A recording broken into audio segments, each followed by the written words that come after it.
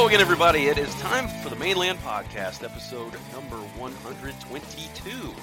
I'm Michael Citro. I'm the founder and managing editor of themainland.com, and joining me to discuss win number 4 in a row for Orlando City and win number 1 of the season for the Orlando Pride, from Tallahassee, Florida, ladies and gentlemen, David Rowe. Thank you. Happy to be here. Dave, winning never gets old, I can tell you that. No, we should keep doing this. I'm enjoying it. Yeah, this is a good thing, and it should always be done.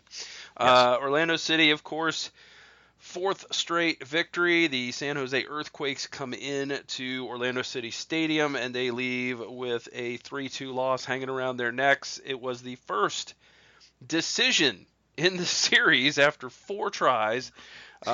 We had 3 draws in the first 3 meetings, and this one finally a winner between the two sides. And the 4th different stadium that these two teams have competed against each other in. After going to Levi's Stadium, the Citrus Bowl / Camping World Stadium, and Avaya Stadium, they have now played in Orlando City Stadium. So as I told the communications team for Orlando City, you're going to have to find a venue for next year for this road show where they never seem to want to play in the same place twice.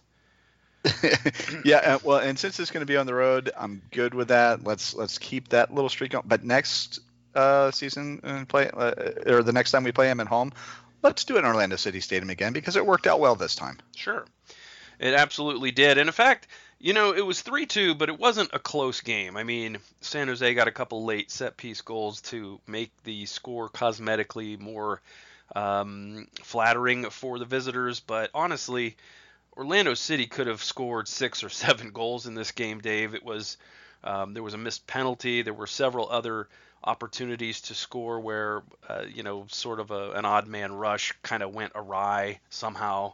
In a couple of those situations, I'm still not even sure what happened. I just was waiting for the ball to go in the net, and suddenly it was a goal kick or something. I'm like, what? What? How did they not score there? So, but again, Orlando City came out of the gate in pretty good shape. They get a goal from, of course, Chris Mueller, just 2 minutes into the game. In fact, just 63 seconds into the game, Chris Mueller with the fastest goal for Orlando City since the club joined Major League Soccer. It's just 63 seconds to get on the scoreboard for the rookie. His third goal in 3 games, I should say, if I could actually speak like a person. And Cash Mueller living up to his nickname, Dave. I remember, I can't remember if it was on the podcast or an article that I wrote. I said, once this kid scores, the floodgates are going to open, and I think he's going to get a lot more. And look where we are. 3 goals, 3 games. He is absolutely feeling it right now. And he could have had a brace, but we'll get to that in a little bit. But 63 seconds in, and he does a excellent job of keeping his head up and looking to make the best move. I mean, especially given that he's a rookie. And that was not an easy angle that he hit that goal on either. No, it wasn't. Just a phenomenal cross-pitch long ball from Yoshimar Yotun to find Chris Mueller in stride on the right flank, and he had to muscle his way past Shea Salinas playing left fullback for San Jose, and he did that, and Salinas went to the ground, and Mueller turned the corner, went into the box. He had some players running in there, and that kind of kept any other defenders from being able to collapse on him, and since nobody did, he just put it in the upper left corner of the net from, like you said, a pretty severe angle, but just an amazing shot, and the kind of thing you like to see from a goal scorer. Yeah, he's been exactly what I hoped he would be, and I'm incredibly happy for him. He didn't even do anything that magical as a celebration on that goal either. I mean, he did the little cash thing, but actually I think some of the other guys came up behind him and they were doing the cash symbol. You can see how much his teammates are appreciating what this kid is doing, and it's it couldn't get off to a better start than that. You've barely sat down at the stadium or on your couch at home. You're haven't even had your first little bit of snack or your first drink of beer, and all of a sudden we're up 1-0. It was pretty amazing. I mean, it was a great start, a dream start, as they usually say. And the ball from Yotun cannot be underestimated in any way, shape, or form. Just a tremendous long ball that you couldn't have dropped it on his foot any better than that. It was just amazing from Yoshi, and it really did set the tone early. Orlando City was able to double the lead through Sasha Kleshin, and again another similar play. This time a little bit closer in, but it started with Dwyer with some good hold-up play. He dropped off to Yotun. Yotun again goes across the field to Mueller. Mueller breaks in. Basically has one defender to beats him. Keeper comes out. He can shoot it, but he doesn't. He just slides it toward the net, and he lets Sasha Kleshin run onto it, or slide onto it, as the case was, and tap it in to make it 2-0. And that was a very unselfish move by Mueller. In fact, his first MLS assist, first goal in the run of play for Kleshin as an Orlando City player. And as Kleshin said after the game, if he would have shot and missed, I probably would have killed him. But he, everybody that has seen Mueller play this year knows that he's got a maturity level about him and a soccer IQ about him that really is something more than what you typically see out of a rookie, number one. And number two, he's got an energy level that he brings to the game that you also don't see out of rookies very often. Just really watching him play makes everybody else play harder. And watching him and Dom Dwyer both play has got to fire everyone on the field up. He is incredibly energizing. He's energizing to me as a fan. I love watching this kid. That pass play so that Kleshin could, like you said, slide that ball into the goal was the right decision. It was a mature decision. And I don't think we should actually be surprised about this. He was a assist leader in college. Mm-hmm. This is nothing new to him. In college, that's what he did. I mean, he scored goals, but like I said, he always has his head up, looking around. Like you said, his soccer IQ is very high for a rookie. And some people were, oh, wow, that was a really mature decision. Well, yeah, I think that's what he does. I actually think he would have probably done that more if Dom Dwyer hadn't told him, hey, when you get in the box, shoot. So I think he's maybe taken some, I think, Dom's having a good influence on him in that respect, but he still has that natural ability to, look for the better option and make that better pass. So it doesn't surprise me at all that he did that. And fortunately, Sasha didn't have to kill him. Yeah. So somebody asked Sasha after the game in the scrum, as the assist leader, is that something that you've kind of taken him under your wing and taught him? And Kleshin was quick to point out, look, this kid led the NCAA in assists last year. I don't have to teach him to pass the ball. He knows how to do it. So he was quick to defend, Mueller as being a smart player that he didn't have to babysit or take under his wing or any of that kind of stuff. He said, most young kids would have just taken the shot, but he's beyond most kids that age. He's really a smart player. He understands the game. He understands how the best percentage play to make in any given situation. And sure, he's not going to be perfect. He's going to make mistakes. He's going to miss a read or maybe not see somebody out there. But he definitely is aware what's going on. Somebody, when we asked Chris, if he knew Sasha was coming, he goes, oh yeah, I heard him. So it was clear that his teammates were out there talking to him, and he was aware. He didn't get that tunnel vision in the big eyes when he saw the sight of goal. He still understood what was going on around him. It's good to see, and I'm really anxious to see how long he can keep this going, and if he can avoid hitting that proverbial rookie wall that a lot of rookies hit after 15 games or so. With the more grueling schedule of Major League Soccer. But 2-0 after the Kleshin goal. And again, another beautiful pass from Yotun.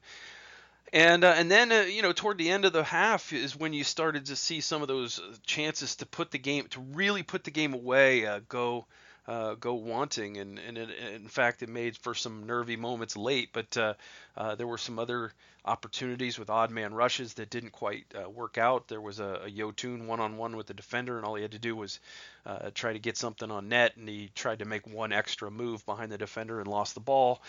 So there were a couple opportunities, but it was 2-0 at the half, and it really didn't feel like a close game. It always felt like Orlando City was going to go on and score 3, 4, 5 goals and really dominate the game.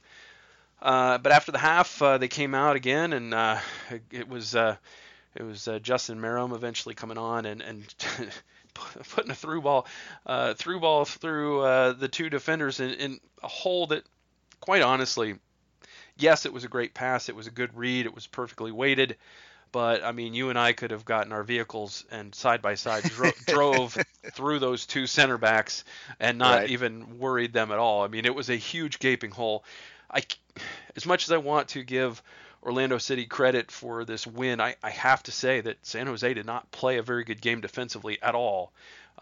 They were pretty much what we expected in terms of pressing high and trying to win the ball, and their attackers are very dangerous players, but you didn't really get a sense of that. You just got a sense of eventually Orlando City is going to win the ball, turn it around quickly, and they're going to be in a lot of trouble, because that's what kind of happened all night. Anyway, Dom Dwyer decided that's when he wanted to score, because he did, and he made it 3-0, and he made it 5 goals, Dave, in 4 games since coming back from injury. Dwyer, we talk about Mueller and how awesome he's been, with 3 goals in 3 games. But then, like you said, 5 and 4 for Dom. Maybe Mueller being out there is helping get guys off the ball for Dom. Maybe it's just that he's feeling it. I don't know. I don't care. As long as these guys keep scoring goals, and we know Dom scores when he wants. So that one. It was utterly fantastic, and the key, I think, and we've mentioned it a couple times without mentioning it, is they're getting service in from the midfield. Yotun is getting balls in, Merrim's getting balls in. So these guys who are scoring these goals, they're getting the opportunities because of that engine coming, feeding that ball into them, and giving them those opportunities. That's incredibly important. I also think that you're right. There was at no point, were you even worried about whether Orlando would get the ball and have an opportunity to score? There was so many opportunities. It really should have been way, way more goals than what we ended up with. Yeah, once it got to 2, I really wasn't concerned. It just never seemed like San Jose got a toehold in the game at all. They eventually did make it 3-1 on a set piece. A corner kick was a pretty much a free header for Wondolowski, who hit the right post. Well, actually, it was pushed onto the right post, or left post if you're Joe Bendick, by Bendick. He made a nice save to get a hand on it, push it off the post. Unfortunately, it deflected right out in the middle in front of the goal to Florian Ljungwirth, who just kicked it in the net. I mean, basically bundled it in and made it 3-1. But again, it just felt like it was so much against the run of play, and it wasn't too worrying, and especially wasn't worrying when Dom drew a penalty a few minutes later, and Justin Merrim lined up to score his first goal as a Lion, and then did not. You feel so bad for the man. You really do. I mean, he is a guy who, I mean, he's played well in some respects. I mean, he's second on the club in assists with 3, and considering the number of minutes he's played the last few games, that's pretty good. Yep. But he's really pressing to get that goal. It took a really weird short run up, which I'd never like for penalties. I just always feel like if you take that longer run up, you sort of give the keeper more time to second guess himself, I guess, maybe or tip his hand and or get in his own head, whatever. And so he makes the quick step kick, and I feel like you don't get as much power on it that way either. And he left it too close and kind of up at a good height for the save, and it was not good for Orlando City, because then they made it 3-2 in stoppage time on another Youngverth corner kick goal. From Ericsson's delivery. It was directly onto Youngverth's head, and he headed it in, a free header. So 3-2 the final. It really shouldn't have been that close. It really kind of was shaping up to be one of those games where really Orlando City could have really 5-0. built a little bit of goal differential. Yeah.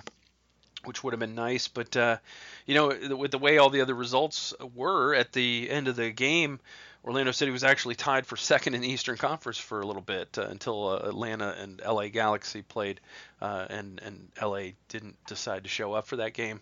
But it was nice. It was a comfortable win. Like I said, maybe a little bit of nervy at the very end when it was like, oh crap, now it's 3-2 and anything can happen.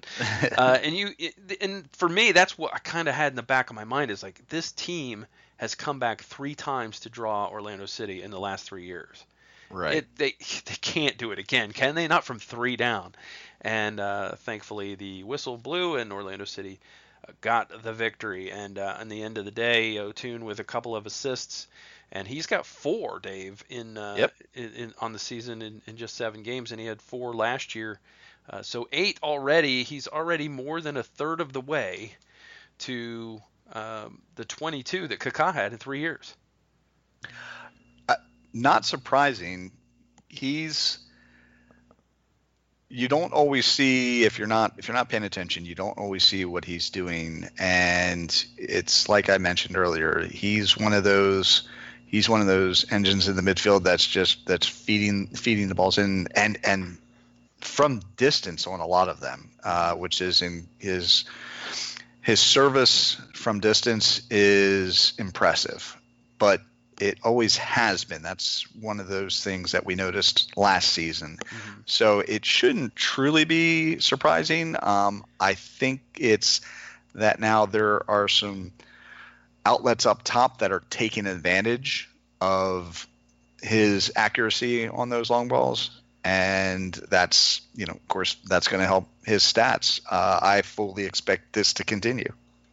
Yeah, he had another one too, Mueller, again, that was almost a carbon copy of the first goal, where Mueller took it into the box, and this time he passed and it got cut out. But, that could have, again, been an eventual assist. Mm-hmm. He really was amazing, and really didn't see too many poor performances. Again, Aguita was good in that defensive mid role. I thought Will Johnson played really well at right back for Sutter and Allen. Allen was in the 18, but they didn't need to use him, so he got a little bit extra rest.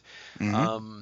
It was, he got beat for pace by Shea Salinas a few times, but every fullback in the league gets beat at some point for pace, because wingers tend to be speedy. It's like, right. It's just like, wide receivers tend to eventually beat defensive backs at some point because they're fast guys.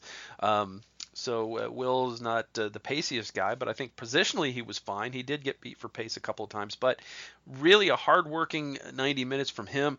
Lamine Sané was amazing at center back. I thought that Amro Tarek had a good game. El Munir had a good game. It's really hard to pinpoint anybody that didn't play particularly well. I thought maybe, we were seeing some growing pains from Stefano Pino maybe. But other than that, I didn't really see too much wrong with the 11 on the field at any given time.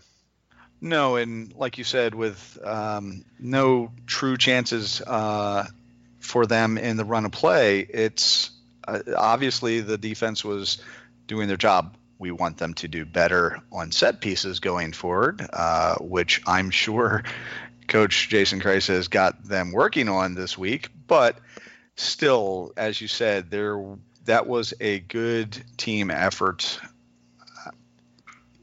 You can see that these guys enjoy playing with each other and playing for each other. It is, especially since Dom's gotten back, it is very fun to watch this team come together. And I'm excited going forward because we still don't have everybody. Yeah, well, are you tempering your expectations a little bit just right now because of the fact that none of the teams Orlando has beaten in this streak have been like top tier teams? They've all been, like amongst the below the line teams. Uh, Maybe a little bit, but I I think that these guys have a confidence and a belief in themselves. And if these teams are the ones that they're supposed to beat, well, they're beating them. After we got Don back, obviously, I mean, we're talking about a tale of two teams at this point, from the start to the last four. But they, if they are supposed to beat the teams and they are scoring goals, they're doing what they're supposed to be doing. Will we see something different? Will it be harder when we get to some of the Torontos and the Atlantas? Sure, absolutely. Those are excellent teams. But by the same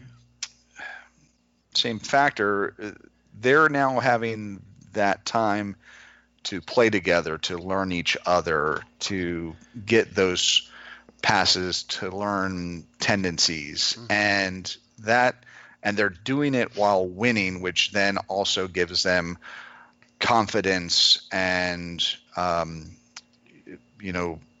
the thought that there's no reason why we can't do this against another team until proven wrong. So, and even then, I don't think this is the type of team, given how they started, they never stopped believing in themselves. The results just weren't coming, and now they are. So I don't think it's going to be oh, we lost that, and they're going to revert. I think it's going to be oh, we lost that. What can we do to get better? Yeah, it'll be interesting. I mean, of course, you have to play the schedule you're given, and it is a good thing that maybe the first part of the season when things were not going well from a health perspective and the attack, that they weren't playing the better teams, and they've had an opportunity to now start to grow a little bit with some of the guys like getting healthy and getting on the field. We finally saw Uri Rosell make his debut. He got a few minutes at the end of the game, so that was nice. But I think this team. We talked about it earlier. I thought they outplayed Minnesota. I thought they outplayed Washington, D.C. United, and I thought that they just didn't get results in those games. I thought they played a good road game against a very good New York City FC team and held their own and just handed them 2 goals. So I think that there's definitely something here that can be built upon, and will be fun to watch as the season goes on to see where it all ends up and how it comes together and how they handle adversity when it hits, in the dog days of summer. But Dave, let me ask you this: who was your man of the match? This one, despite everybody having a good match, this one was easy for me. It's been a week of Mueller at the mainland, and I'm going to have to continue it with a goal that quick, and then making the smart decision to pass to Sasha and get that assist, and then just still working hard the entire time. There were plenty of guys who might have been worthy of it. Yotun had an excellent game, but I've got to give it to the youngster. He had a goal and an assist, and he did everything. He did everything right. So for me, it's got to be Cash. Yep, influential in the game for sure. We did have a hashtag Mueller Monday at the mainland with everybody deciding to write about him after the game. And Chris Mueller is also my man of the match. Mueller. We got to get one of those. We got to get Yes. a shirt made up for that. But Chris Mueller's my man of the match for sure. He made the MLS Team of the Week for the first time in his young career, and Yoshimar Yotun made the bench of the MLS Team of the Week. So congrats to those guys. They weren't the only ones to win, though, over the weekend. The Orlando Pride is off the schneid. I'm rhyming it, and not intentionally, but first victory for the Pride this season, a 1-0 win with a headed goal from Chioma Ubogagu off of a set piece from Christine Nairn. Perfect delivery, just needed a touch. It got a touch. It went in the net. It was 1-0. But honestly, Dave, I thought the Pride played a very poor game against a bad Houston Dash team. I don't think that they should have struggled against them. Sidney LaRue hit the post. Alex Morgan got two decent looks at goal, put one over the net by a little bit, and then on the other one she slipped, it looked like, and skied her shot when she lost her footing. But other than that, not a lot of danger. I think we're continuing to see the absence of all the midfielders be a problem, as the back line is not able to connect well with the attacking line. And I honestly didn't think that 3-4-3 formation that Tom's used the last two games, I didn't think it worked very well against Houston in some respects. But the bottom line is it's a victory. They kept a clean sheet, despite the return of Kealia Ohai.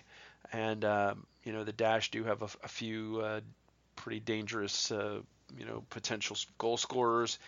So you don't allow a goal, you're putting yourself in a good position. And, of course, the Pride able to hold on and get the win. And now they will get back all those midfielders that have been missing. The Brazilians come back after winning the Copa America Feminina. They have qualified not only for next year's World Cup, but also the 2020 Olympics. So congratulations to Marta and Poliana and Monica, who had a huge game in the final round. She scored 2 of their 3 goals to beat Colombia. So congrats to all of them. Hopefully they'll bring that form back to Orlando. And also, congrats to Camilla, because she didn't get to play, but she gets to qualify as well, since she's out with that injury. But she'll be back and healthy and able to play in the World Cup and the Olympics the year after. So, congrats to all of them. Right there, you're talking about. That's a lot of quality that has not been on the field. Just getting Marta back is huge, but Poliana. Right back has been an issue. That's why I think Tom went 2-3 at the back, and instead of playing Allie on the right side in a flat four-player back line, he sort of did a 3-person back line and had Kristen Edmonds out there sort of playing wing back, and just didn't seem to get a lot from that, I don't think. And I don't think it really helped Carson Pickett on the left side as well. I don't think that it worked very well at all for whatever reason. Maybe it's because they didn't play it enough in the preseason. Of course, they don't have much of a preseason, but just something just isn't clicking right for the Pride right now. And, of course, the Australians that were missing are both midfielders. At least the way that they're deployed here. Alana Kennedy has been a midfielder for Orlando, and Emily Van Egmond is one of the better attacking midfielders in women's soccer. So those 2 Australian internationals were away at the Women's Asian Cup, where they lost a heartbreaker in the final to Japan 1-0 on a very late goal. And it was a struggle for Australia in that tournament overall. They were very good defensively, but they had trouble breaking teams down, or at least finishing when they did break them down. And you don't normally say that about a team like Australia that's got Sam Kerr. Yeah. But they didn't score a lot of goals. They didn't score any in the tournament opener against Korea Republic. They almost got knocked out of they almost got knocked to third and had to use a play-in game for the World Cup, but they eventually did get a goal and played very well at the end against Japan. They almost got beat out by I think it was the Philippines that almost beat them, and it was Alana Kennedy's header that sent that to extra time, and then they won it in the penalty shootout to get to the final. So there were a lot of scares for Australia in that tournament, and they were able to sort of navigate their way through almost all of it, but didn't quite have enough to beat Japan for the tournament championship. But they did qualify for the World Cup, so they are in. So congrats to Alana and to Emily, and it will be nice to see both of them in Pride Purple. Yeah, it'll be great to have them back, the Brazilians back. I think this game was... Every year there are those ugly games that if you can figure out a way to get the win, it's one of those things over the course of the season that you have to do occasionally. This was that match for Orlando. they had to make it through one last week without getting everybody back. I think, now that they are, then it's going to, things will start coming together again. Like we said, we're going to connect the back line to the attack. It will, a lot of things are going to get better. But at the end of the day, if you can get through and get that win, even when you play ugly, that's incredibly important. It is, and a big congrats to Chi for getting the goal because honestly, I thought she had a terrible game overall. But nobody will remember that because she scored the game-winning goal. You score, that's what they remember. But I think it's been an ongoing issue for her the last few games, dribbling into blind alleys, trying to pass the ball forward to Morgan or LaRue, and just putting the ball into the feet of the defender directly in front of her. I don't know what it is. I don't know if it's rust. I don't know if it's just not making it extra effort to free yourself to make the pass, to get the angle for the pass, or what it is. But she's just seemed a little bit off, and she's really the only thing that's been connecting, the middle of the field to the attackers, and she's supposed to be one of those attackers. So it kind of throws the whole attack off a little bit when she has to drop it, deeper to get the ball. And then, like as I said, she's been dribbling into trouble or passing poorly, and it's, and making poor decisions in some of those situations where she tries to do a little too much to get a shot off for herself rather than to set somebody up. But of course, how many passes do you have to have knocked away before you just decide, well, maybe it's just easier if I do it myself? So I think you hit the nail on the head there. I think she's trying to do too much with everybody that's not there. I think she's trying to maybe take on too much herself, and hopefully once they're back, then that'll ease a bit of burden. She'll be able to relax a little more, and hopefully correct those things that you were mentioning. Mm-hmm. And we've come to find out that Sydney LaRue is the Justin Merrim of the Pride. She will probably never get a better look at goal than she had on Sunday, and she hit the post when she had a whole lot of net to shoot at. So it could have been a more comfortable win for the Pride in the end. But in the end, your first 3 points of the season is usually the hardest one to come by, or the hardest 3 points to come by. But they're on the board. They've got to win.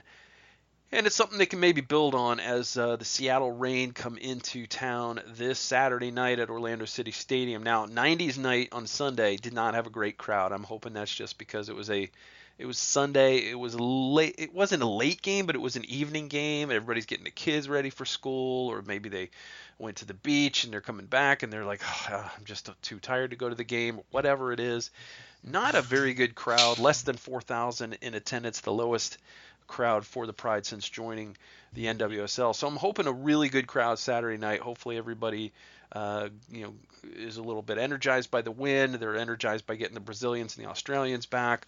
Exactly. Being at full strength, and hopefully there'll be a nice crowd at the Purple Palace this weekend. This is a team that deserves nice crowds. And even though it was a poor crowd, it was the third best in the NWSL this weekend. And like another 100 would have made it number 2 because they would have edged out North Carolina. But still, that's not enough people. Get out there and see this team.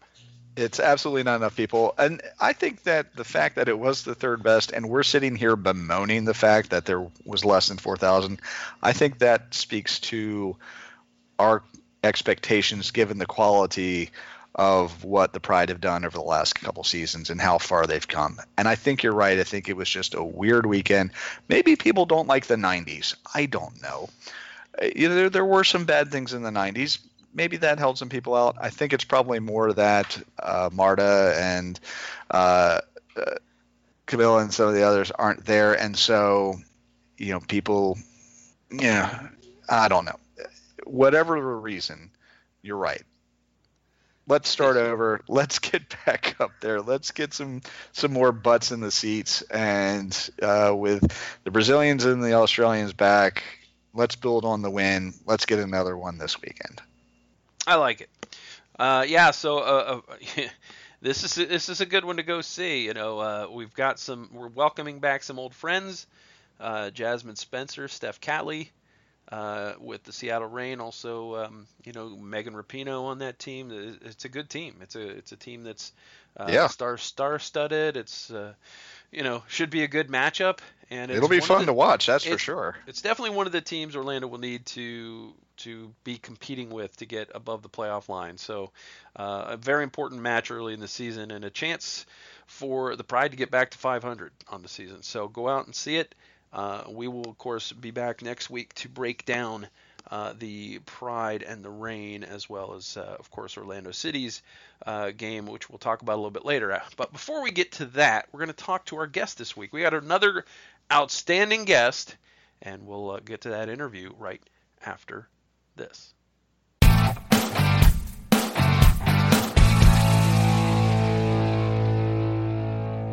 All right, joining us on the Mainland Podcast this week, we are pleased to have with us Orlando City defender Amro Tarek. Amro, thanks for being with us on the podcast. Yes, sure, with pleasure. So I want to start out by asking you, how this season has begun for you, and it's been really crazy with all the different center back combinations that Orlando City's had. You've played with both Jonathan and Lamine, and also there's been people stepping in for you as well, RJ as well. So it's been quite a bit of combinations there. But you guys haven't allowed a goal in the run of play for over 300 minutes. So things seem to be shaping up for you guys. Yes, I mean, I think since the preseason start, we were working so hard, and I think we also getting better and better by time. The only bad thing is we're letting goals from set pieces, but I think it's the whole team is involved in set pieces, not only the defenders. Mm-hmm. So now we are trying to make it better for the whole team. Well, speaking of those set pieces, what in particular are you guys working on to try and amend that particular problem? Yeah, I think set pieces is about commitment, and really you want to defend the ball. So I think we have to improve in this point, and we were also speaking about this today in the training, and I think in the next games we're gonna solve this problem. Well, that sounds good. We're looking forward to that. Yes. Yeah. Amro, since you've had opportunities to play with both Lamine and Jonathan Spector, can you just tell us what it's like to play with the two of them? What do they do that's similar, and how are they different on the field? As you said, I think it's really great to play next to them. They are both very experienced players, and they played also on a very high level in Europe. So for me, it feels good. I feel good with both of them. They are a little bit similar for me, mm-hmm. The way they play. So I'm really happy to play next to them. Now, you talk about them playing in Europe. Obviously, you've played quite a few places yourself. Give us your impressions of Orlando, the supporters, and the atmosphere at Orlando City Stadium. Yeah, I really think the atmosphere here is really amazing. So I was in Columbus before, and it's really, really a big difference than Columbus. Here the fans they really love the club, and they are always behind us. So I think it's something very important for the players, because sometimes we feel it's a commitment to make these people feel happy and to keep supporting us for a reason, So I think it's very good opportunity for us to have these kind of supporters.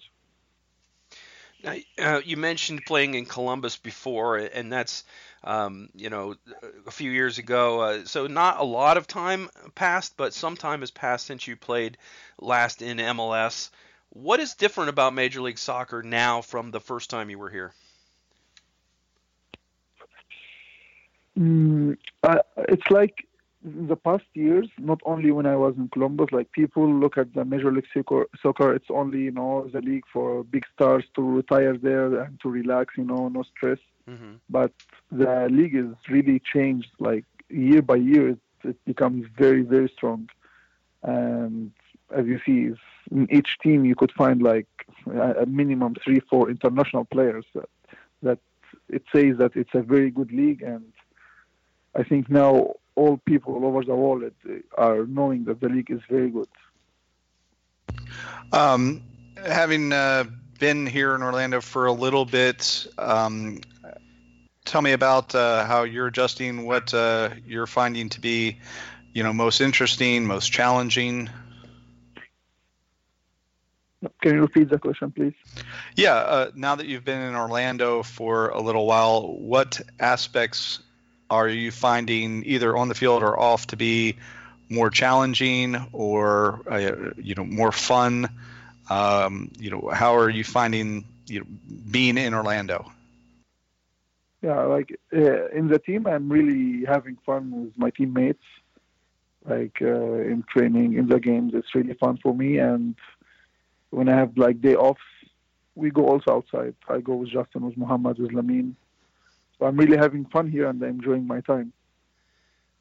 Now, one of the things that we don't get a lot of here is we don't get a lot of exposure to, soccer in some parts of the world where you've played. For example, Egypt, we don't have any kind of feeling for really the flavor of what that's like. How different is playing in the United States to playing in Egypt? Are the atmospheres completely different? Are they similar? What is it like down there? I can tell you it's completely different than Egypt. Like in Egypt, people are crazy about soccer. We call it football there. The people are really crazy about it, and it's the only thing that all the Egyptians follow. The only thing that all the Egyptians agree about. Like all like soccer. So here I know that soccer is not the first sport in America. So the people are not so interested. So like in Egypt, if you're a famous soccer player, you just can't walk in the street like normal person, Mm-hmm. But here I think it's a little bit different, which is good. Well, speaking of famous Egyptian football players, and this is kind of timely, I'm certain that you watched Champions League earlier. Now, you probably don't know, I happen to be a Liverpool fan. Michael happens to be a Roma fan. But I want to get your impressions of Mo Salah and the season he's having. Yeah, he's an incredible player. As you see, now he's one of the best players in the world. So it's not my opinion. It's his numbers and what he's doing in each game in the Premier League, in Champions League, with the Egyptian national team. Like he leads the national team to join the World Cup after 28 years, so which is something really great. And I think it makes us all the Egyptians proud to have a player like him. He's a great person as well. Amro, I wanted to just ask you how you ended up in Orlando. Like, what is the story of you playing in Egypt? That's the beginning, and then it ends with you putting on a purple shirt in Orlando. How did that go? Who reached out to you and expressed interest? Was it through your agent? Did somebody come to see you play, a scouting for Orlando City? How did that happen? It was after my national team appearance last March, like in the summer after, some agents contacted me here from America, and they told me if I'm interested to come back to MLS. And it was always in my mind to come back after I left Columbus, because I really liked the league. So I told them yes, I would like to come. So we agreed we're gonna find something for me in the beginning of the season in America, which means it's in winter in Egypt. Mm-hmm. So they I gave them my agent contact, and they contacted her. And yeah, they told me Orlando, they are interested. They watched some games, and they are interested in me. That's the story. Well, we're glad you're here. So obviously, I'm sure that you have the team goal of getting to the playoffs just like everybody else. What I'm curious about is if you have any individual goals for yourself as a player this season. Yes, it's not only my goal to make the playoffs. I think with this team we could win also some trophies. We have a very good team this season, and I was sure about this since the preseason. In the beginning of the season, we had hard times, but inside of me, I was really sure that we were doing good. And my other goal is to be with my national team in the World Cup. Now, one of the things we've seen, obviously 4 wins in a row, which is great, but there's still room for this team to get better and better. Obviously, we mentioned the set pieces earlier in the interview here, but also, Justin Merrim's not quite, clicking on all cylinders just yet. Josue Coleman still not quite where we expect him to be in a few weeks. Jonathan's been out with injuries. What percentage do you think this team is right now from 100% being, as good as it can play? Where do you think this team is right now? As you said, you just mentioned great players are not fit right now, or we didn't get to play a lot of minutes. About Justin, I don't agree with you because I see Justin is doing great. Like, he has 3 assists. He really helped the team and just about to get his first goal. I don't think it's something he should worry about because he's helping the team. Last game, he come in, his first pass is a wonderful through ball to Dom Dwyer, and I think this is really good that we all as teammates, when Justin has the ball or when Justin is on the pitch, we really trust him and we know that he could do something for us. About Josue, I think he didn't play a single game in the preseason, and this is something very, very difficult for him. So I think step by step he would be very important for us. So as you said, there are some players are not really fit now, and we're doing good. So I think when they are back, we'll be much, much stronger. Right. Do you think this team though is where do you think they are? Do you think you guys are at 50% of your your total potential? Do you think you're at 70%? Where do you think that you guys fall right now? I can't tell you the percent exactly, but I think it's important for any successful team to have a players who are able to put the team in success, like to win games. So we can't affect by 2 or 3 players if they are injured or if they are not fit. So our team get affected. No, if we want to be successful, I think we should have all the players in the team very strong and can help the team. Okay. Now, other than the players, obviously, you're playing for Jason Kreis. Tell me about your impressions of him as a coach, what you've noticed since you've been in Orlando, and whether there's things you like, things you don't like. Give us your impressions of Jason. You want me to tell you things I don't like about my coach? It's my job to ask these things. No, it's really, as you can see, he's really a very good coach, and even when we had the bad results, but our statistics were very good. Our style of playing was to play football, to start from behind, and to control the game, and which I think is something very good for supporters and for Orlando City fans to see that the team are able to play football, real football, and that's my opinion, about him, and I think this is something good. I enjoy doing this. I enjoy doing this with him, like to play a good football. Well, Amro, before we let you go, I want to know, when you score your first goal for Orlando City, what can we expect from the celebration? what are we going to see? It's going to be a surprise. Are you going to surprise us? Will it be a surprise to just us, or will it also be a surprise to you? No, it's gonna be surprise for just you guys. I know what I'm going to do. Okay, fair enough. We look forward to it. Yeah, for sure. Amro, Tarek, defender for Orlando City. Thanks so much for being with us. It's been great talking to you. We wish you luck So the rest thank of the you. season. All right, take care now. Thank you so much.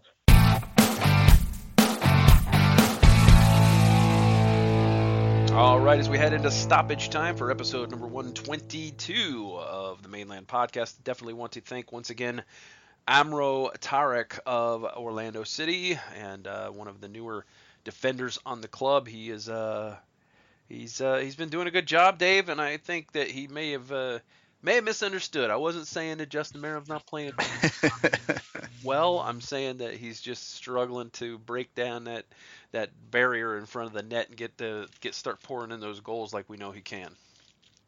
Well, when you come to this country and it's not your native tongue, I think he did pretty well. And as long as he keeps doing what he's doing on the field, who cares if he answers our questions the right way? Well, I mean, he's not completely new to this country by any stretch of the imagination. I mean, no. He is, in fact, not in addition to having played in Ohio, which you don't get much more white bread, middle America than Ohio. And I can say that because I'm from Ohio. Because you're from there, that's right. But also birthplace for Amro Tarek is Los Angeles. So that's almost like an American city right there.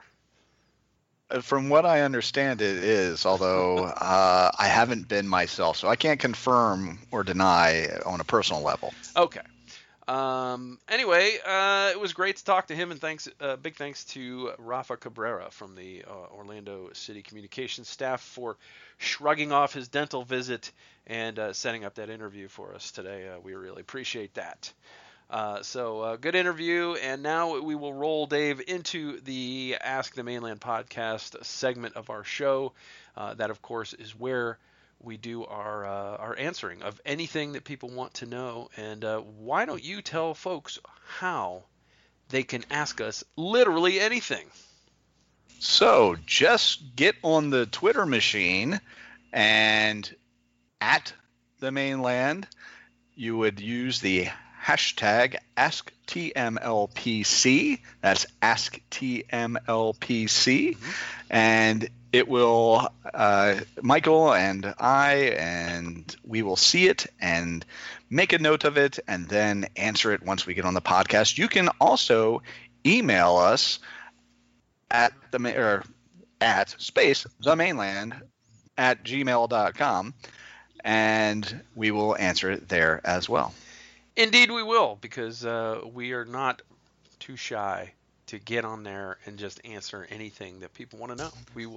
It doesn't have to be about soccer. It could be about anything. We're not just people that just stay in one lane our whole lives. We have a wide array of knowledge that we can call upon. We are worldly and we are worldly gentlemen who I give up. I tried. Yeah, you were overselling it anyway. I was. Anyhow, we do have some folks who have asked us anything, and let's get to those. We want to talk about Frank on Twitter. Frank would like to know, is not liking IPAs the sign of an unfit mind? Dave, what is your take? I am an IPA aficionado. However, that being said, I can't say that it's a person with an unfit mind, because there are plenty of other fine types of brews out there to have. There are, I have a poster that's got them all, and I can't even, we would be here forever if I named them, between all the lagers and pilsners and ales and stouts and lambics and everything else. Mm-hmm. So I don't think that it's necessarily an unfit mind. I might disagree with a person that isn't at least willing to do that. But then again, my dad doesn't like IPAs, and I love him. Well, now it might be debatable if he's in his right mind or not, but that's completely separate from whether he likes IPAs or not. Okay. So no, I think you can absolutely be okay and not like IPAs. Yeah, I think there's just so many kinds of beer. There's something for everybody, and I will never, you like what you like, basically. You can't really, you can't really. It's not a conscious decision to like or dislike things in terms of taste. Um, that's everybody's just wired differently. That's why some people like Monets and some people like Picassos. It's just not one size fits all. But some people like. I've kind of come to the part of my life where I can enjoy really any style of beer, and it all kind of comes down to what mood I'm in more than anything, what I want to drink. It's not Very true. like there was a time in my life I couldn't drink any heavy beers. I couldn't drink stouts. I couldn't drink porters. Didn't like them. Didn't like anything about them. But now those are probably my two favorite styles of beer. And again, it comes down to what you're in the mood for, what kind of like what's your environment? Is it a hot day? Like if you're Right, I was going to say time of the year. If you're having a lunch outside on a hot day, you probably don't want something heavy. You might want something a little lighter, and a nice Pilsner. Yeah, so an IPA might not be what you go for there. And I know a lot of people don't like the bitterness of the hops of IPAs. But then again, too, the other thing I say is if you say you don't like IPAs, maybe you haven't tried the right IPA. That's a very good point, because there are many types. There's West Coast, there's New England style, you've got double, you've got imperial. There are so many, and there's so many different types of hops that they can use between Cascade and Mosaic. So you're right. If you're not sure, there are plenty of places that you can go try different beers at, get flights, or even just they'll give you the little tasting cups. Mm-hmm. I happen to be lucky enough to be in the town so every state has a beer bar that won best beer bar for that state. I'm fortunate that I happen to live in Tallahassee, where Growler Country, that I've been going to for years, won best beer bar for the state of Florida. So lucky me. You have World of Beer, which I don't have. Mm-hmm. So, but I guarantee it, somewhere in your town there is craft beer to be had, and whoever is working there is going to be very happy to walk you through the process. And heck, some of the patrons will probably be happy to walk you through the process and tell you the things that they like and they don't like and give descriptions. It's they shouldn't have asked us this, because you and I, we could do a whole separate podcast about beer. Absolutely. But yeah, my advice, Frank, is to go try as many different styles and as many different makes as you can, and you'll find something you like. It might even be an IPA. So, but no, there's nothing necessarily wrong with you if that's not your favorite style of beer. So. I'm glad we could get to the bottom of that, and I'm glad we could put your mind at ease. It's not. I'm glad that Frank gave us the opportunity to finally talk about beer. We've been asking people to ask a beer question for months. Now that said, we don't know you, Frank, so we're not saying that you don't have an unfit mind. We're just saying that liking IPAs is not the sign of one. Correct. Like my father, you could be completely mentally unfit. We don't know. Yeah. All right. Alex Motes from Twitter has asked us a question. Luckily, we got this because he did not use the correct hashtag. He used AskTML, and it's AskTMLPC. So that's your hashtag. But we got it anyway. Yeah, we got it. He says Jason Kreitz tweets after every match with the hashtag Trust the Process. What do you think is that process, and does it involve a designated player riding the bench? Dave, you want to take this first? Sure. I think the process is so I'm going to back up a little bit.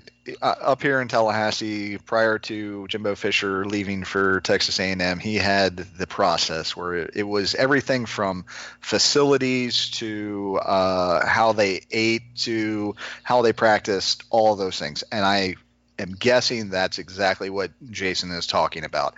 The process is everything from when they go to bed to when they get up to what they're eating to how they travel, all of that. So I think what he's trying to say when he's tweeting that out is it's a long season where we know the things that we have to work on, and our end goal is the same that the supporters want, and that's to make the playoffs and ultimately win championships. And that he as a coach and they as a coaching staff have a method to their madness or a method to their non-madness, and he's hoping that without spelling it out for everybody, because if you have to, it's going to take up all those characters in a tweet. So instead, just trust the process. Yeah, I mean that's a pretty common, saying from college football coaches and even pro football coaches. Trust the process. I know that Nick Saban has used it. Bill Belichick. A lot of people have used it. I think he just means that the process is, they're building something, they're putting it in a piece at a time, they're getting everybody healthy, and it's going to come together at some point the way they would like it to. And it's not done that yet, but it's on the way to doing that. So he's saying, just kind of chill and let this thing kind of play its way out and everybody be happy at the end of the day. I think that's what he means.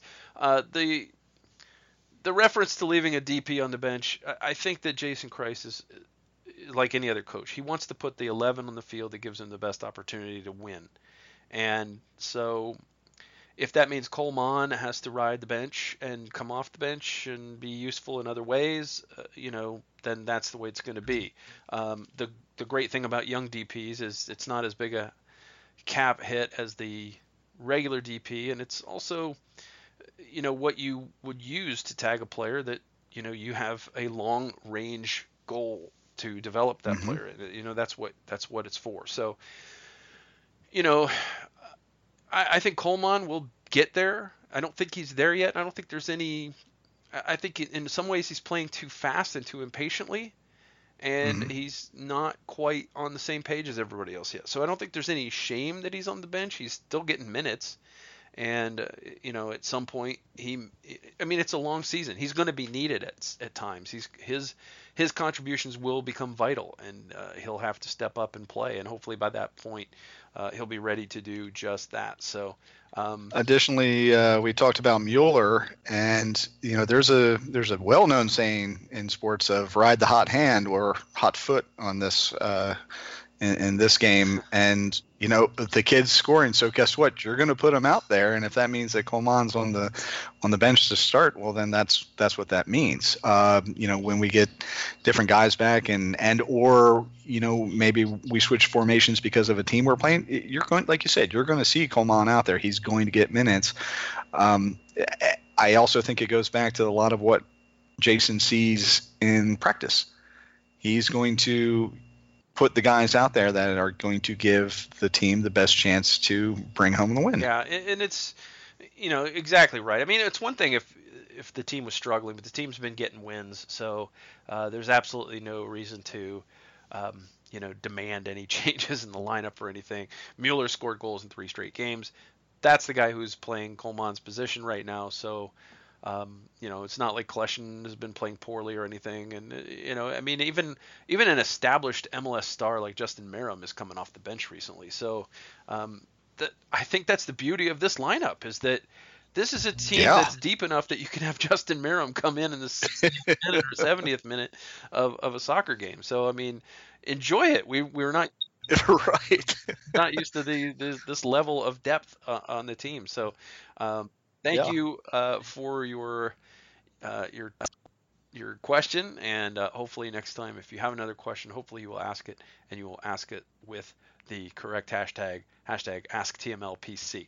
I'm not trying to be pedantic, but I tried to use AskTML, and it was being used for something else, and I couldn't. I didn't want to confuse anybody or sort of infringe upon an existing hashtag, so I came up with the adding the PC at the end for podcast, which is actually just one word, but you know what it means. It's already a thing at this point. Just deal with it and go with it. It's our thing, in fact. Yes. We got a question in the email. All right. So Lee wants to know, he's talking about the new stadium in the Bronx that's being rumored for New York City FC, and he says, if it comes to fruition, do you ever foresee New York Red Bulls undergoing another rebranding, like when they were the Metro Stars, they later became the Red Bulls, and now with a team having its own stadium in the Bronx? Wouldn't it be simultaneously seem laughable and self-loathing for the Red Bulls to pretend they still represent New York City as opposed to accepting their lot in New Jersey? I'll go first on this one, I guess. I don't Okay. I don't see a rebranding in the future of New York Red Bulls until the company decides to sell the team. I don't think they'll rebrand to New Jersey. I don't foresee that happening, even though they play in Harrison, New Jersey. I don't think the fact that that is that one team is in New York and one team's not is going to affect them. Shea Stadium was the former home of the Jets, with the Giants being in New Jersey. Um, you know, now they're both out of the city, but there used to be one in the city and one out of the city. So, I don't think that sort of argument holds any water either way. Saying he says in his email the Giants and Jets claiming New York doesn't hold water because neither of them actually plays in the city. But Shea was in New York Stadium as far as I know. Mm-hmm. So I don't think so. I just I don't see any way that they wouldn't sort of claim New York and decide to just concede the city of New York to New York City FC. These upstarts with the oil money, Manchester City Light. I don't think there's any way that they just give up and say, okay, you can have New York City. What do you think, Dave? Yeah, there's absolutely no way. Nobody is giving up the New York City moniker. It's not going to happen. There's a long, as he mentioned, with Jets, Giants, etc. There is a long history of teams ignoring the fact that they're in Jersey and going with New York. It's just how it is. As far as new stadium, Red Bulls, not Red Bulls. I don't see that unless, like you said, the team gets sold, then that's not happening either. So it's get used to it. No matter what happens on stadiums or locations or anything like that, they are New York Red Bulls and for the foreseeable future. Yeah, and I think also if we've learned anything from the New England Revolution and from David Beckham, it's that just because there's a stadium rumor doesn't mean you're going to get a stadium. Very true. Yeah. Anyway, we do appreciate, Lee, your questions, and we invite everybody to ask us a question. Did we get one from Mark this week? As many know, Mark Johnson is a law student, and I'm anticipating that he was incredibly busy this week, and that because he didn't even. Well, I guess he did text me this morning about the Champions League thing, but he must have gotten busy this afternoon because he decided not to participate this week, and I know he's going to listen when this drops. So, shame on you, Mark Johnson.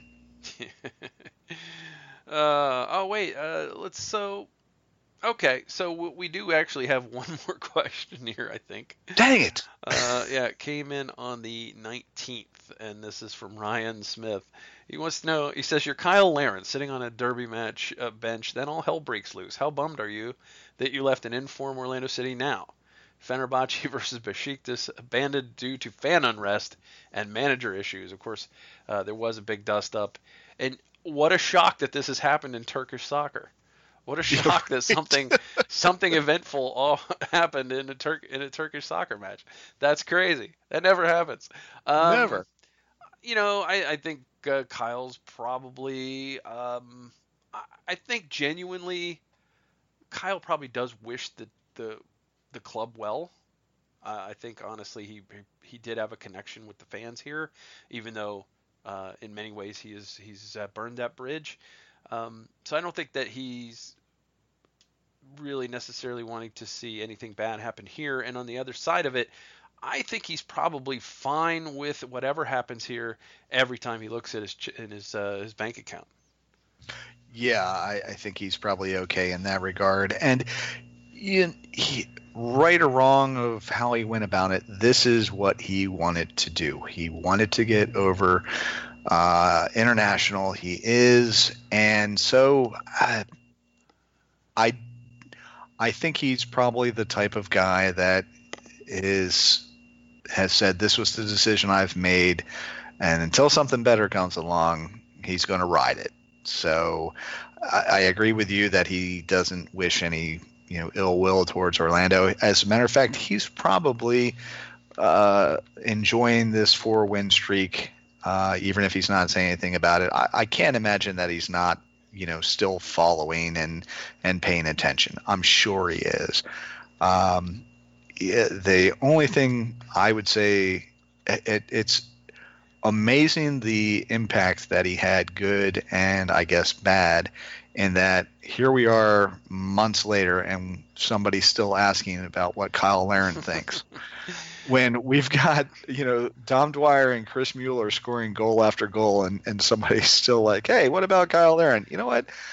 Kyle did a lot of great things for us, and I wish him well, but we got another guy that can maybe get Rookie of the Year if he keeps this form going. I'm not predicting that in any sense, but I'd rather let's look forward. Let's look at what we've got now and wish Kyle all the best, and hope that he stays out of nastiness over there abroad. Yeah, I mean, the bottom line is he's a young player who's chasing his dream. His dream was to go play in Europe and play for a Champions League team. I mean, he's realized that now. He's not first team material. I mean, he's not first choice striker, but he's doing what he set out to do. He's reached a goal in his life, and who among us would not want to do that? Who among us, even when we were young, would not maybe have even cut a corner to have done that? So Certainly,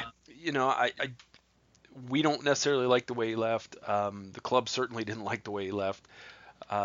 It's possible that it actually cost the club money, but at the end of the day, I'm not going to belittle somebody who did what they thought was right to get what they wanted out of life, because life is short, and you never know what happens. I mean, if let's say he comes back to Orlando City and the plan is to sell him in the summer, what if he rips up his knee and is never the same again? I mean, you gotta take all that into account. I mean, it's the same thing when people get bent out of shape when their favorite college football player or basketball player leaves early to go pro. It's they're making a decision based on many factors, and they're making the right decision for themselves, and based on their thought process and weighing all the pros and cons, and that's just the way it is. And someone else's life is they're never going to make the choices you would necessarily make, because they're different people with different experiences and different socialization and all of that. So everybody's different. We're all unique snowflakes, and Kyle is a Canadian snowflake that decided to go to Turkey, and good luck to him. Absolutely. All right.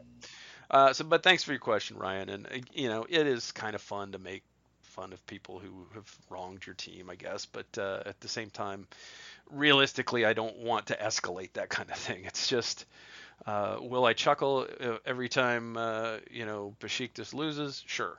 But at the same time, I'm not going to belittle somebody who made a decision that they thought was right for them, because we all make decisions in life, and sometimes they turn out to be the wrong ones. Sometimes they turn out to be the right ones. And, I firmly believe that you usually end up in life where you're supposed to be. Oh, crap. It's pretty deep. Man. Yeah. You ended up in Tallahassee, Dave. I'm sorry, but that's where you're meant to be. But at least you got the growler bar. That's true. So, way to look on the positive. Exactly. All right, that'll do it for Ask the Mainland Podcast. Get those hashtags in on Twitter. Hashtag AskTMLPC. Make sure you include our at the Mainland in your tweet so that we will see it. Otherwise, we have to go hunting for it by searching the hashtag. Or you can email us at themainland@gmail.com, and hopefully we'll soon, don't know when, have a new email address, which is a little more officially business sounding. But that's how you do it for now. Thanks for everybody getting in those questions. Dave, before we go, Orlando City going back on the road this week, where it's very difficult to win, and it's extremely difficult to win when you can't breathe. And Orlando City is going to be playing a Mile High up in Dick's Sporting Goods Park against the Colorado Rapids this weekend on Sunday. How do you see this shaking out as far as the key matchup of the game? And let's get your match prediction. Wow. So, key matchup is funny enough, key matchup is Orlando City versus the altitude and how well they can make it through 90 minutes. I think that the team is coming together. I think that the defense is there, especially in run to play. I think that they're scoring goals.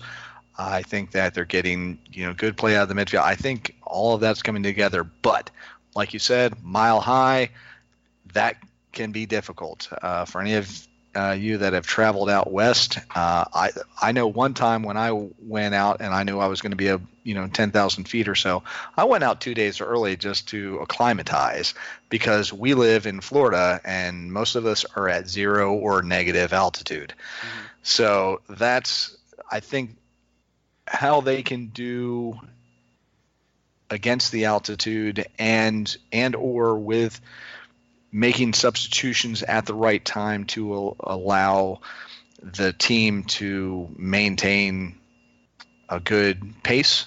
I think that's actually one of the toughest things for this particular road game. As far as my prediction, I want so badly for the win streak to continue, but it's notoriously hard to win on the road. I'm going to go 1-1, and that's despite a Colorado team that seems to be all over the place themselves. Beat Philly, draw with Dallas, beat Toronto, but then lose to Real Salt Lake. So I'm going to go 1-1 just because I think that early on we can probably get a goal. I just hope that we can hold on and keep it at a draw. All right. Well, that's actually what I was going to say as my key matchup, but I'm not going to say it now. I'm going to go a different way. Yeah, here's the thing about Colorado. They're 2-2-2, but they're 2-0-1 at home because that is a big home field advantage that they have up there. They seem to be playing better of late. But again, at home they're a much different team than they are on the road just because of their being used to those types of elements. And one thing that's interesting is Tim Howard got red carded over the weekend, and unless that's overturned, he's out. So we will see a different goalkeeper, Zach McMath, likely the goalkeeper. They also have Andrew Dykstra on their supplemental roster, so he might be on the bench for that game. So maybe the key matchup is Justin Merrim against Zach McMath. I like it. Justin Merrim is overdue. I think that it's. You look at the form that Dwyer and Mueller have been in, but I mean, how long can you keep a streak going? So I feel like it's a tall ask for those guys to keep their streaks going another game. So somebody else has to probably step up. Maybe that's going to be Justin Merrim. I think he might be back in the starting lineup this week. So I think that really comes down to, can Justin Merrim finally break his drought and put the ball in the net? And I think that's going to be a potential key factor there. The elements certainly will be an issue too. Like I said, 2-0-1 Colorado at home, 0-2-1 on the road. So it's just very difficult to go there and come away with points. I also see this as a 1-1 draw. The other big matchup for me too is the whole team against the whole team on set pieces. Yes, because that's been a problem area, and they've gone more than 3.5 games without giving up a goal in the run of play. And if they can continue that streak, they have a very good chance of coming away with at least 1 point from the road. And it would be nice though to get this as a win, because not only is it a tough place to play, but it would give them 5 in a row, which would be the longest winning streak in the league this year, and I believe tie them for their all-time high MLS win streak. So it would be nice to be able to capture that. But it's certainly a winnable game, but they cannot leave it till late because they won't have the legs or the lungs late to come from behind. Correct. They absolutely have to jump on top and then hang on when their bodies start to fail them later in that game. So Anyway, I think it'll be an interesting game. I would certainly like all 3 points. I will be accepting very much of one. And we'll see how it goes. We'll be back to break that down next week on this very program, as well as the Pride's hosting of Seattle Reign and anything that comes up between here and there. I don't have an injury report update to report at this time. Actually, I meant to check in with some folks, but I didn't get to do that today. I just had a big meeting, and it was just life and actual work that pays. Work that pays got in the way. Right. I was going to say, quick reminder, podcast listeners, we have other jobs. Yeah, we have real jobs. So wasn't able to get an update. I don't expect that Spectre would make this trip. Based on the altitude and everything, I think they probably would rather just give him another week, even if he passes the protocol, which to this point has not, as far as I know. Don't know what Sutter's availability will be. Of course, R.J. Allen was back on the bench last week, so he should be fine. And of course, Yuri Rosell was in the lineup. So mostly it looks like they're healthy unless somebody picks up a knock this week in training. And I expect that they'll go out and they'll play with high energy, and hopefully they'll start the game well, because if they fall behind, that's going to be I mean, it's Colorado cliche. It'd be a mountain to climb, but hopefully they won't have to do that. So it's very important they finish chances, and I really hope that Justin Merrim scores. I don't know if he will. I don't know if he'll start. I kind of expect that will happen. I'm perfectly okay with it if Dom and Chris want to keep their streaks going, though. Yeah, just absolutely. in case. The one thing we can know for sure is that it won't be 1-1. Well, yeah, because we both predicted. Because we both predicted, yeah. Exactly. So that's Go ahead. You can take that to Vegas. Yeah, go to Vegas and say I want to bet on anything except 1-1. And see if they let you do it. I don't know what kind of odds you get there, but anyway, that will do it for episode 122 of the Mainland Podcast. Again, thank you to Amro, Tarek, and to Rafa Cabrera of the Orlando City Communications Department. We will be back next week to break down Orlando City at Colorado Rapids, Seattle Reign at Orlando Pride, anything else that comes up between now and then.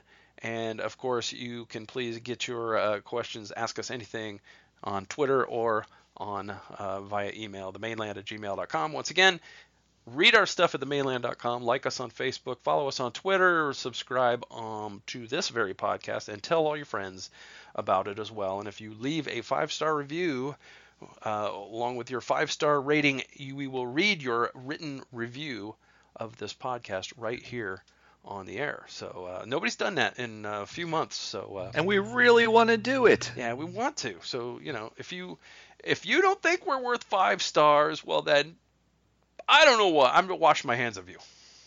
Yeah, that's then there's something obviously unfit about your brain. What do you want? Our blood? No, they really don't. I promise you that they don't. They don't want that. Well, maybe they're vampires. I don't know who listens to this podcast. Well, even if they're vampires, they probably don't want our blood. Well, it'll have a lot of beer in it.